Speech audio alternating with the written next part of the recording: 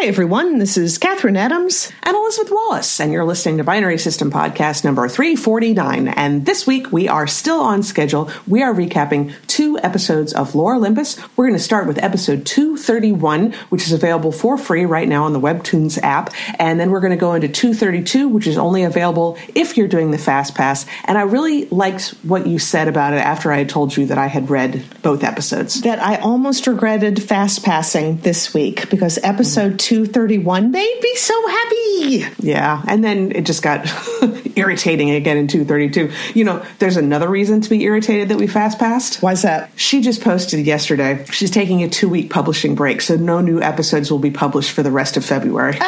I know. I was like, oh, crap.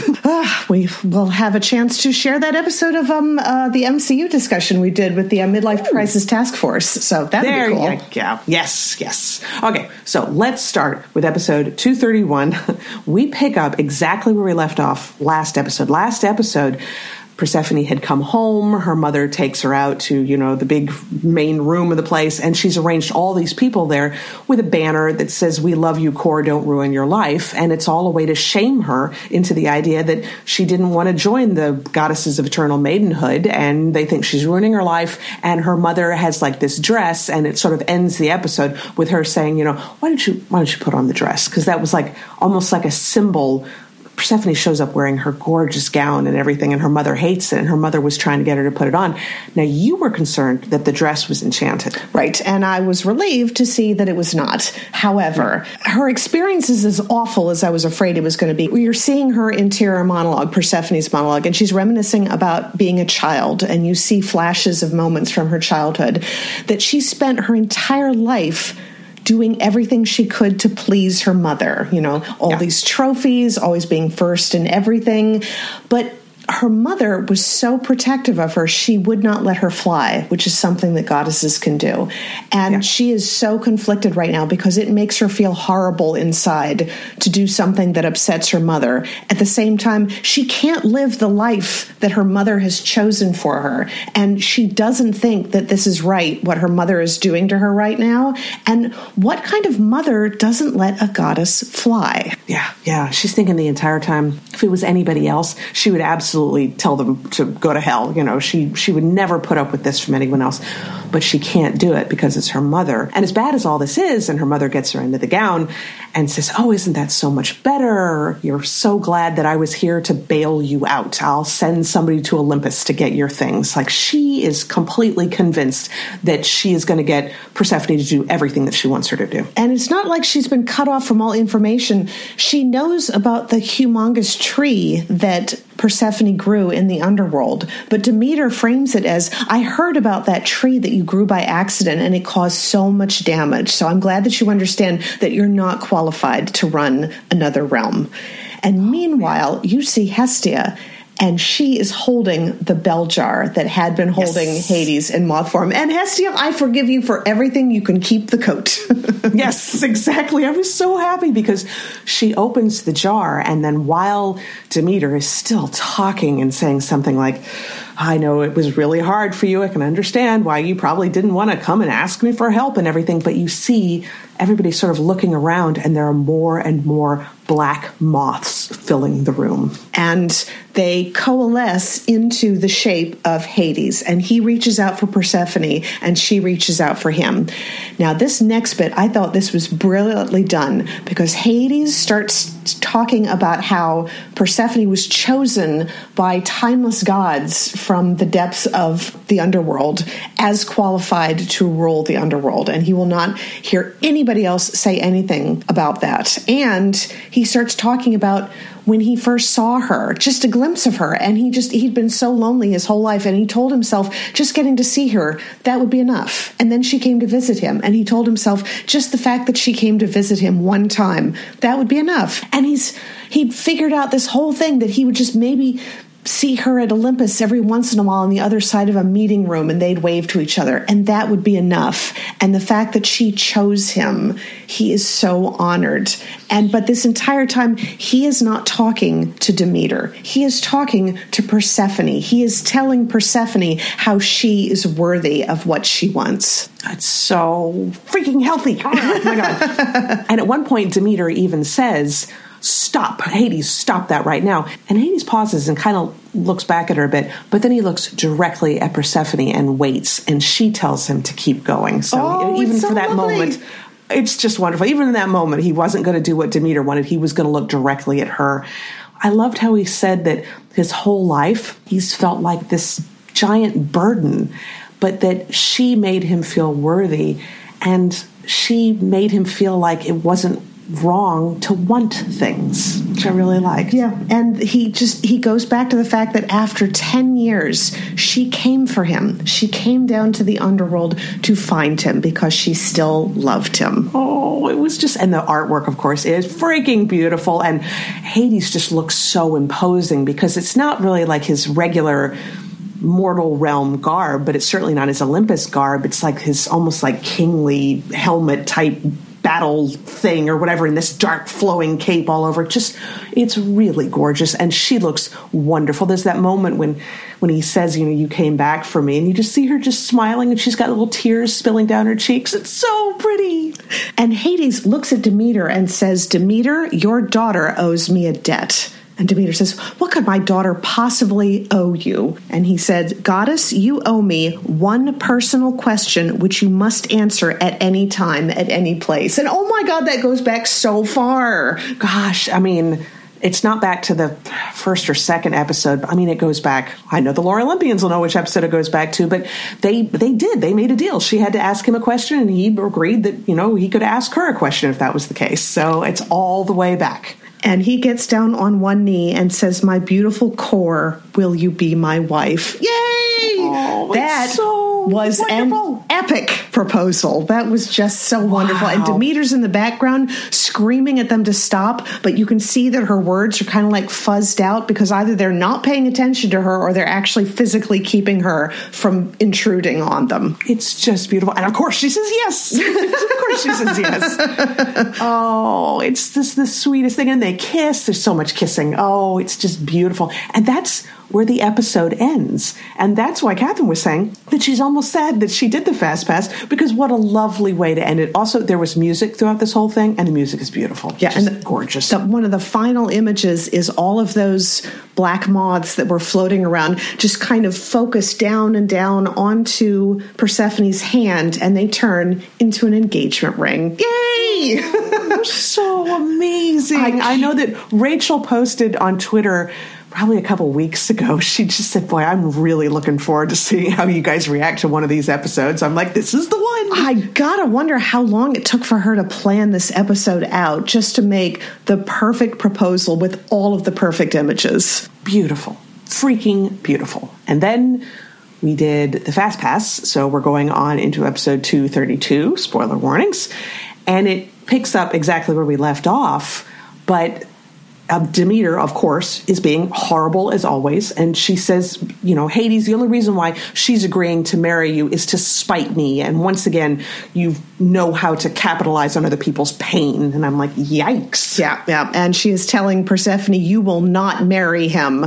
But Persephone is like, her face is just blank, and she's just not going to indulge her mother anymore. And that lovely image, it almost looks like the two of them are in this almost oval capsule as he's pulling her in and she's facing outward. And you could see how that could be interpreted as like the kidnapping of Persephone, the way it's done, except that that Persephone wants to get out of there and be with Hades now.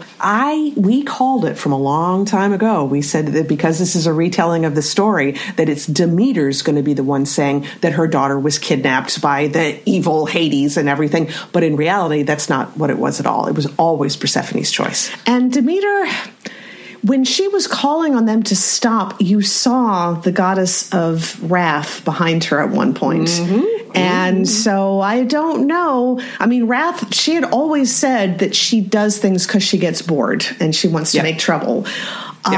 So yeah, this could be her betraying Persephone. This could be her showing Persephone what her mother has been like this entire time, what her mother really thinks, that her mother doesn't think that she has a mind of her own or knows her own desires. She's still just a 12-year-old girl who's angry at her mother, so she's going to make bad decisions. But you can also see in Demeter's eyes before Hades shows up that Rachel has drawn her with like the circles under her eyes, like looking like she's really freaked out, and about how it's lucky I was there to bail you out. And I think she can see how hurt her daughter is. But when they're leaving, she's screaming at her, I will always do what's best for you, and I know that you will hate me for it. But she's still going to do it because she knows what's best. I'm like, and that is something you are not going to be able to argue her out of it. Not with as miserable as Persephone is. She's not going to see that. She's going to see, oh, she's miserable now, but she'll thank me later. Yep. She always knows best. But I have some hope in the fact that certainly Hestia just looked really appalled at everything that was going on. Obviously, she let Hades out of the bell jar, so she's got that. Hera's obviously going to be on her side. More on that in a minute, but I'm hoping that she has enough people in her corner. It is interesting that I still need to see Apollo get his comeuppance, but now I do need to see Demeter hit rock bottom. I mean, it's awful, but I'm just like, oh, I want to see her miserable. I do too. Yeah. And it's in the original mythology, Demeter was willing to let the entire mortal realm starve to death in order to get her daughter back. I know that's going to come into play because I don't think Demeter cares. I mean, she will do whatever she can to get Persephone back under her thumb. Not her daughter happy, not her daughter in a good marriage and queen of a realm with Demeter in control. So, of course, Persephone and Hades leave, and you get Demeter screaming her name one last time. And the thing, I was like, what's that on her head? Oh, it's the big sign that had been hanging up that says, we love you, don't ruin it. That's the sign that's hanging over her head when she screams. Yeah. All of her plans literally falling down all around her. So next we see Persephone and Hades, and they're appearing in the underworld after he's opened the portal for them. And she's crying, and she's crying, but she's apologizing because she's like, I'm sorry. I'm really, really happy because, they're going to get married. But she said, I hated everything that she did and all those things that she said to me. And I thought that you had left. Yeah. And that's when he said, I didn't leave you. She trapped me in a bell jar. And then Persephone looks at him and says, are you naked? And he freezes for a second and said, I have a cape. And of course they start laughing. She's like, you just proposed to me in front of all those virgin nymphs and my mother naked as the day you were born. That's great. and they're just laughing. And they collapse on the ground, and you just see the room from a distance, this gigantic giggle written over it. So it's just so nice. Happy. But the next thing you see is the two of them the next day, I guess, and they are dressed to go out on the town doing some shopping, and Persephone is chatting away with someone about, oh, is it wonderful? And he made me a beautiful ring. It's the nicest thing I've ever owned, and I can't wait for you to see it. Oh, by the way, this is Persephone. I can't wait to see you buy. She's been calling around to wedding venues and other places to set up appointments to start doing the wedding shopping. But funny thing, she keeps running into their voicemail, and no one's picking up, and none of the stores they've gone to are open. And we see at one point a bakery that they're walking to, just like they change the sign from open to close and then hide so that no one sees them inside. So they're not having any luck. They go to this other store. It might have been the store where those two nymphs helped Persephone get all of her new clothes, which I love. I kind of hope so. Yeah, that was a great scene. I need to look at that because I love that when they're measuring. They're obviously coming in on the tail end of a story that one of them is telling, and she says, and I told the centaur, buddy, you're not even my entire night. Very cool. But Persephone comes in and she wants to try on the dress in the window, and before she walked in, one of them had said, I think it's above our pay grade to tell her why. So they're obviously freaked out. And the next thing you see is Poseidon and Zeus like sitting there pouring cereal to have breakfast, and someone shouting, she did what? Yeah, it turns out. So long story short, Demeter came straight to Zeus. I mean, the whole thing with the trial and everything, it's amazing that she would go straight to him and whatever. He'd ruined your life for like 10 years, but okay, come straight to him when you need help. She told him that Hades had violated the laws of Xenia, which is like, think of xenophobia, which is you're scared of other things. Xenia is the opposite. It's a Greek idea of welcoming the guest into your home. Yeah, there's a bunch of stories, I think, in Greek mythology about people not being welcoming to a guest or not treating a guest right, or somebody being a guest and violating their host's hospitality. So, yeah, that is a violation of Xenia. And apparently that is a great big deal for Zeus. So they put a hold on all of the wedding planning. And meanwhile, Zeus and Poseidon are arguing about who's going to be the best man at Hades' wedding. And like the commenters are like, Zeus, you just helped somebody Shanghai someone else's wedding. No, you're not going to be the best man. No, and you banished her for 10 years. You kept him away from each other for 10 years. No, he's not going to be the best man. He better not be the best man. I'll be pissed. Some people were saying that Thanatos will probably be best man because now they sort of understand each other as having a father-son kind of relationship. Kind of. I think even Poseidon would be a better choice than Zeus at this point. So someone, I forget if it's Hades or Persephone, asked, where's Hera in all this? Exactly for the reasons that I was saying earlier. You know, Hera is the goddess of marriage. She's obviously on Persephone's side. What's she doing about this? And Zeus says, well, I called her, but she's not answering. And we see an image of Hera just lying unconscious on the floor someplace. And that's where the episode ends. And I've been seeing some of the Fast Pass teaser images, and Hera is going to be featured in at least one of the upcoming 3 episodes. So, yeah, it's... oh, man. So Kronos is obviously influencing things somehow, making trouble, I don't know. And she's going to bear the brunt of it. And I don't even know if Zeus knows that Kronos had demanded them bring Hera to him. Because when they asked Zeus, what does Hera have to say about all this? And he said, well, I don't know. I called her and she didn't pick up. So it doesn't sound like they're living together yet either. No. I would hope that they aren't. Zeus has redeemed himself in a few ways, but I'm still mad at him for a lot of reasons. Yeah, he's going to have to do a lot more. A lot more. Yeah. But that's it. That's where we end. And now I'm just like, crap. Do we fast pass an episode next week like normal? Or no? I don't know. I mean, next week would have been the Night Vale. So, and then the week after that. But would we want to fast pass then if she's going to be taking a couple of weeks off? I don't know, because it's time of this recording, it's February 13th. So we're, but 2 weeks go by. We're pretty close to the end of the month anyway. I know, She said they will return on the first week of March. So yeah, do the math. I don't know.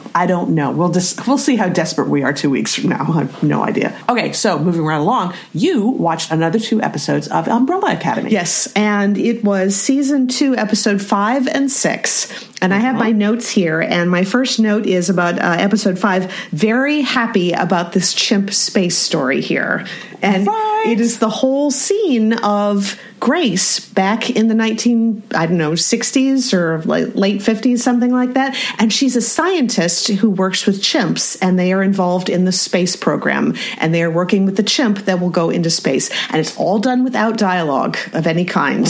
But you're just seeing that she really, really loves this chimp. She wants to make sure he's taken care of. The chimp is obviously very happy and very trained in how to do all this stuff when the bell dings. So he gets fired up into space and he does everything perfectly and everybody's thrilled. And then something goes wrong with the space capsule and it crashes into the ocean on fire. And that's the sort of thing that makes my throat close up. I'm just like, oh, the poor chimp. And I know. But the entire time, Reginald Hargreave, is that their father's name? Hargreaves, I think, yeah. He's been standing in the background of all this, watching all this going on and nodding his approval. And when they bring the chimp in, this obviously burned, and she's trying to do CPR on it, and he's not waking up. And Hargreaves walks over and he holds up a syringe. And he looks to her and she nods and he injects it and you see the chimp open his eyes and I think his eye color changes. I think it did. It's been a while since I've seen it, but yeah. Yeah, but then the next thing you see is just Hargreaves is in a room and he's reading aloud from Homer.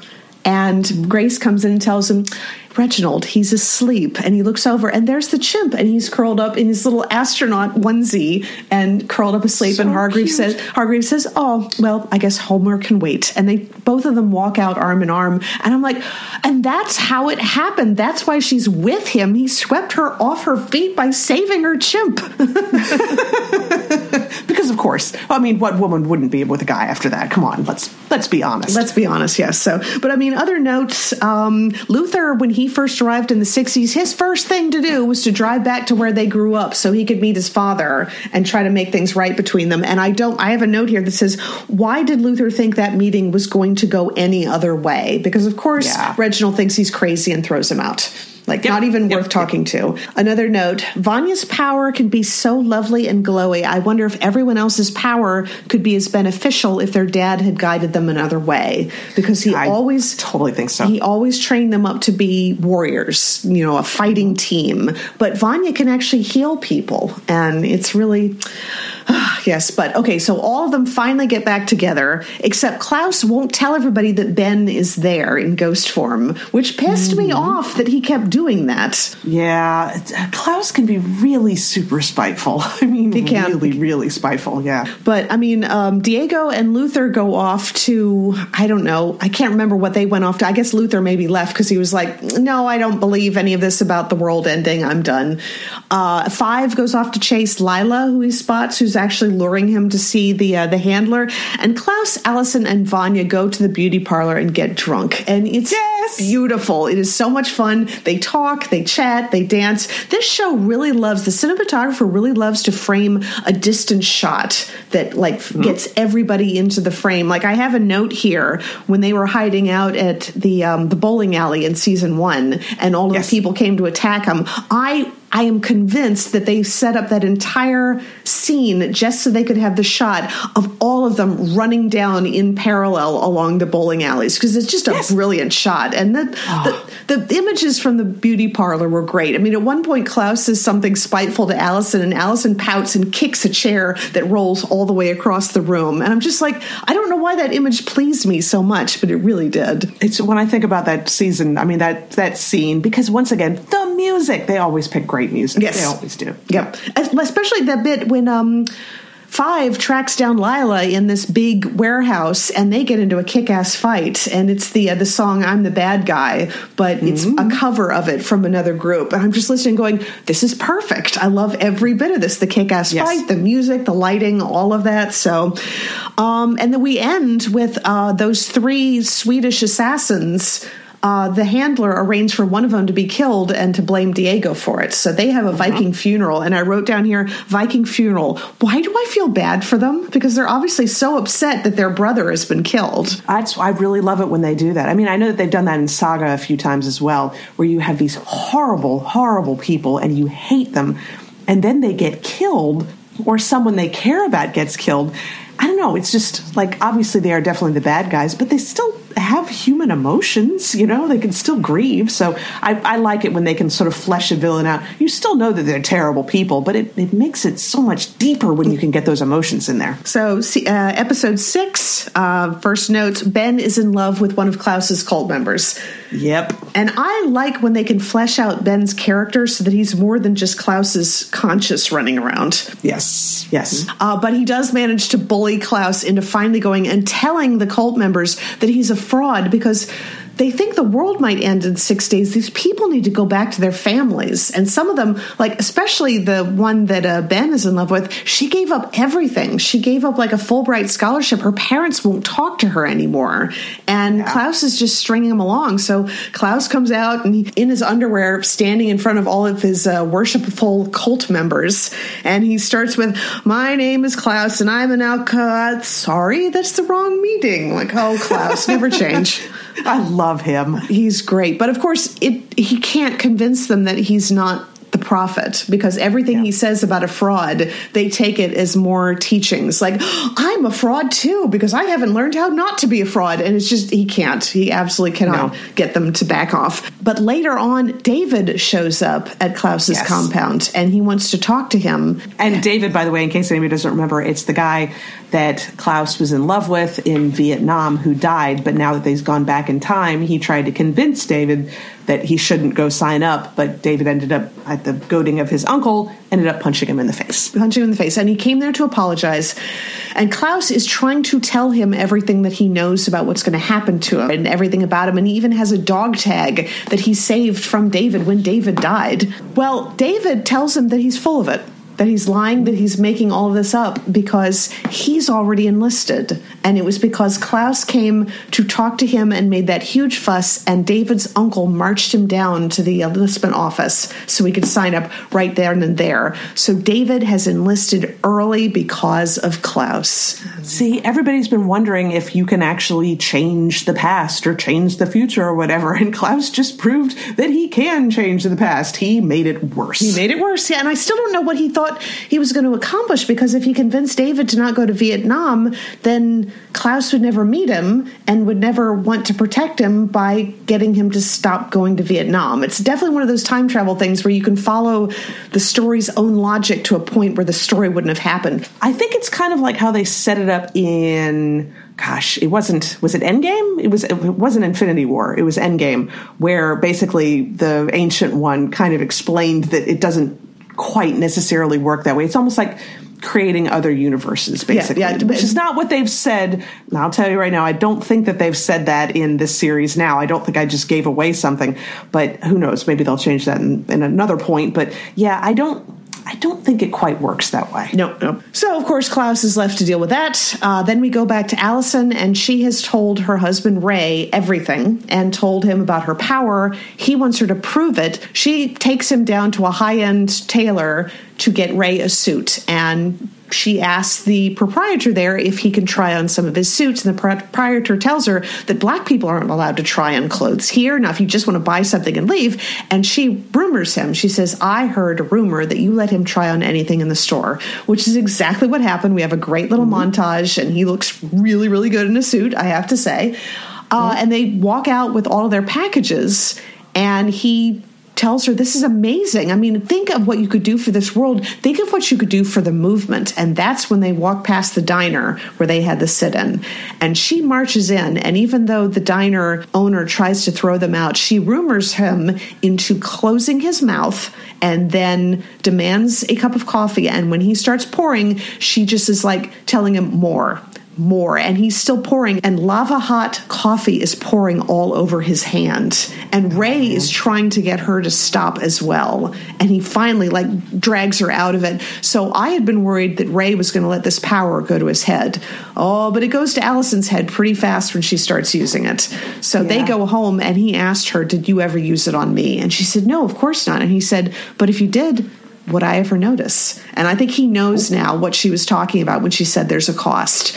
And that, I mean, we saw her earlier on in season 1 thinking of all the times she had used the word, I heard a rumor. And you get this idea, her entire career, her husband, her whole life was all stuff. She didn't earn any of it. She just forced everybody into giving it to her. Yeah, and that's why she had tried so hard, being back in the past, to not use it. But it's too much of a temptation. Yep. She can't stay away from it. And Vanya, of course, got her heart broken because the woman that she have slept with is staying with her husband because it's too hard to do anything else. So, but meanwhile, all this stuff is going on, and they've all gotten an invite for a light supper with Hargreaves, and it's in this tiki bar at the top of a hotel. Didn't that tiki bar look fun? I want to go there. It looked great. Oh, well, I tell you, we saw one of them walk into an elevator, and then all of them hold the elevator, and they all go in at the same time. And I really liked the music that was playing when they got into the elevator. I have a note here. I really like the music playing in the elevator scene. And we have a fart joke. Perfect. Yes. Yeah. That's the first time they've done a fart joke, but it seemed like a pretty good timing for it. Yeah, no. But anyway, so they actually do meet up with Hargreaves, and they try to tell him everything. And he halfway doesn't believe any of them, and halfway doesn't think they're even worth talking to.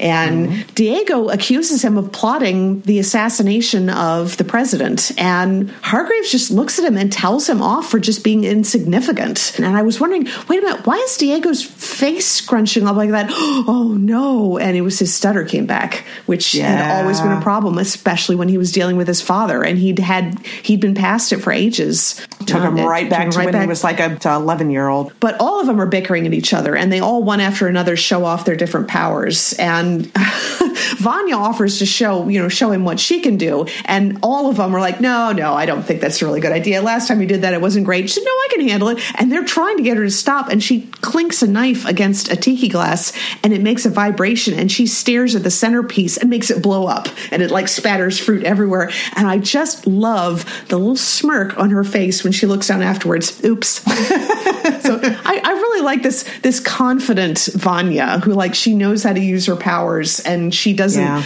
automatically think she's lesser than all of her siblings because she doesn't remember any of it. So that's been fun to watch. Yes. The last thing is that Hargreaves wants to talk to Five, and Five needs a way to get everybody out of there. But last time he used his travel powers, he messed up. And one time he used his power to travel through time, he ended up in the apocalypse for 45 years. And the last time he scattered his family across the 1960s. So Hargreaves tells him to just go ahead and use his power for seconds at a time. He has to start somewhere, which is surprisingly good information. Oh, and also what he was shouting at Hargreaves last week, it was Greek, not Russian. I keep doing that. I don't seem to be able to identify languages. I would say that I'm going to throw a word out here and say they both have the same Cyrillic root, but I could be totally wrong on that one. I imagine Hannah's probably listening. She's like, that doesn't even mean anything. But anyway. Is that advertising major linguistics there? Yes, that's exactly what it is. That's my understanding. I don't know. For some reason you said that. I'm like, I swear there's probably similarities. I would hope so, for my sake anyway. But yes. So let's see what has been going on. The handler has offered Five a deal that if he assassinates the board of directors for the big company that they work for, she'll get all of them back home, and she won't make the apocalypse happen, even though she had said that was mandatory last season. So he goes to the hotel room and says, okay, it's a deal, and she gives him a card with the address on it. And I'm fairly sure, oh no, one last thing happened. Vanya's lover / best friend now goes to find her and agrees that they'll run away together. And meanwhile, her husband is standing off to one side in the dark watching it all go down. So that's going to be a thing. Because of course he is, yeah. And we've seen that, Deadwood. That's where her husband was. He was actually played a nice guy in Deadwood, but now he's playing a real asshole. Yeah, I don't know that he's been out and out abusive, but she's obviously not happy being married to him. And it could be that he's a jerk, and it could be that he's been lying to her a lot, and it could be that she's gay. So I don't know. You're going to get some more information on that one pretty soon. Oh, I figured. Yeah. And that was it. A lot. They do pack a lot into each one of these episodes. They really do. My God, they sure do. Yeah. Boy, and the episodes aren't even all that long. Now it makes me want to go and rewatch, because I've of course seen the third season, but I haven't rewatched the first season in a while. I could see myself catching them. I've been rewatching Sense8. I don't know. I loved the first season so much, and rewatching it was really just as fun watching. This has got to be my at least third time watching the first season, but I hadn't ever watched the second season more than once. And it's just, I don't know. It's like all the soul went out of it. It's really weird. Something happened with the writing. Yeah. Did they hire a whole new writing team or something? I don't know. I know that one of the sisters who directs it left the project, but I don't know when that happened. If it happened after the first season, that would explain it. But I almost want to think that one sister didn't come back for the movie that they did to finalize everything, which was also not very, we've talked about it before. It's actually speaking to the trans experience, and it's speaking to people who have been going through this and sort of recognizing your own true self, insisting on being recognized for that.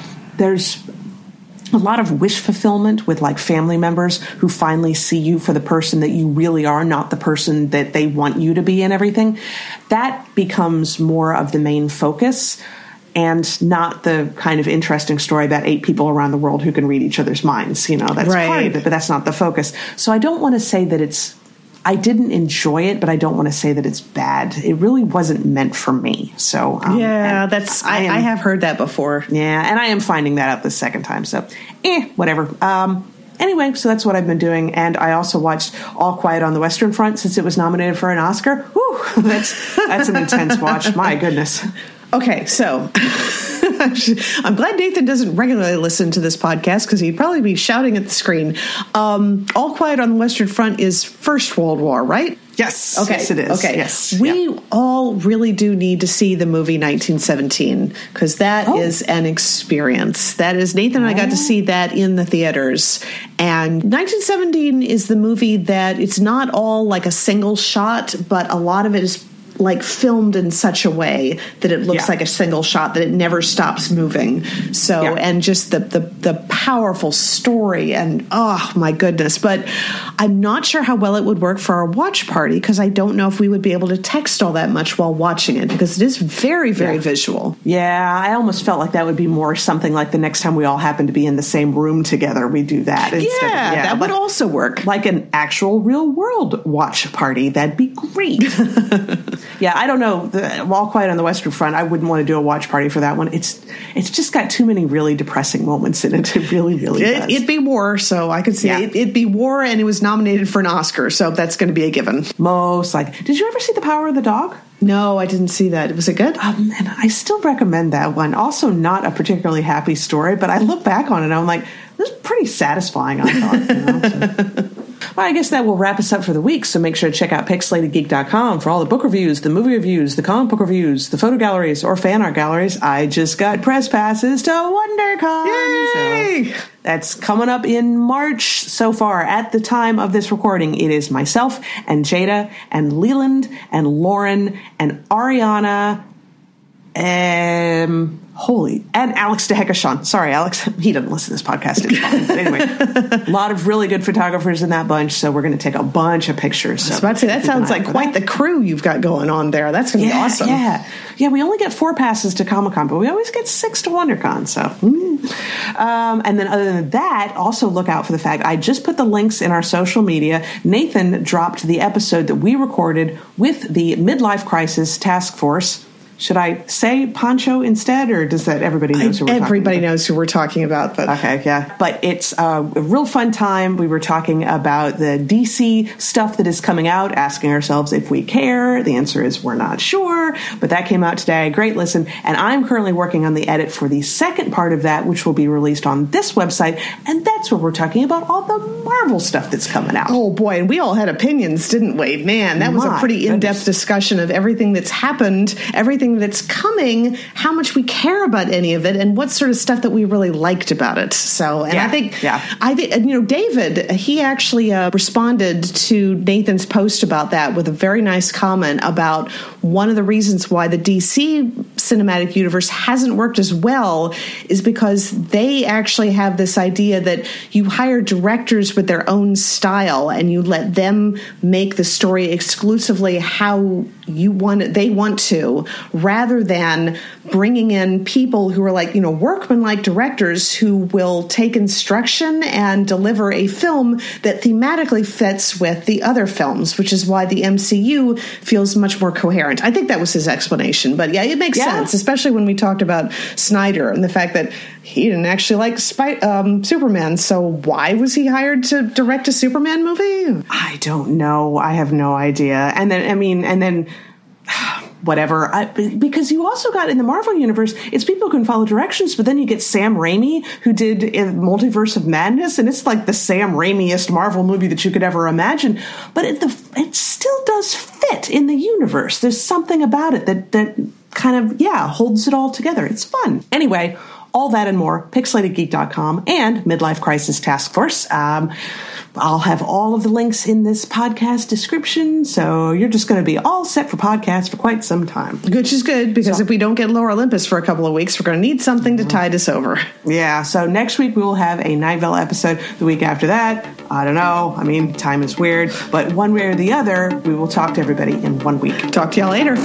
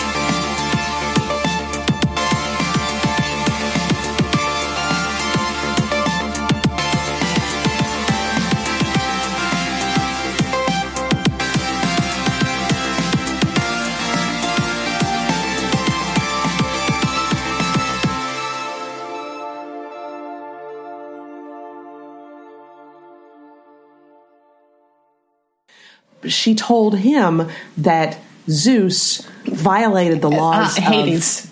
Shit, I always do that. But later on, David shows up. Ouch, cat, stop it. Cat biting me. Would you cut it out, please? Go away. Cat, what are you two doing? Stop it. They're fighting with each other? They're attacking each other. Yes, I'm sorry. I don't want to let them out because I'm cooking a cheesecake downstairs, and I don't want Nathan to have to strong-arm Jones out there while he's trying to pull a cake out of the oven. Right. Stop it. This is one of those times I wish we had video on this podcast, because Catherine's like trying to talk seriously and the cats are like going nuts behind her. The story's own logic to a point where the story wouldn't have happened. Would you stop attacking my braid, Jones? Yeah. Love. Cat, stop attacking my shirt. Cut it out. God. Sorry, let me try that again. I really like the music playing in the... Sorry, this cat is just being so noisy. Stop it. Cat, leave it. Cats. That was Sarah Jane absolutely losing her temper at Jones. Oh, wow. Which never happened before Jones came into the house, but anyway.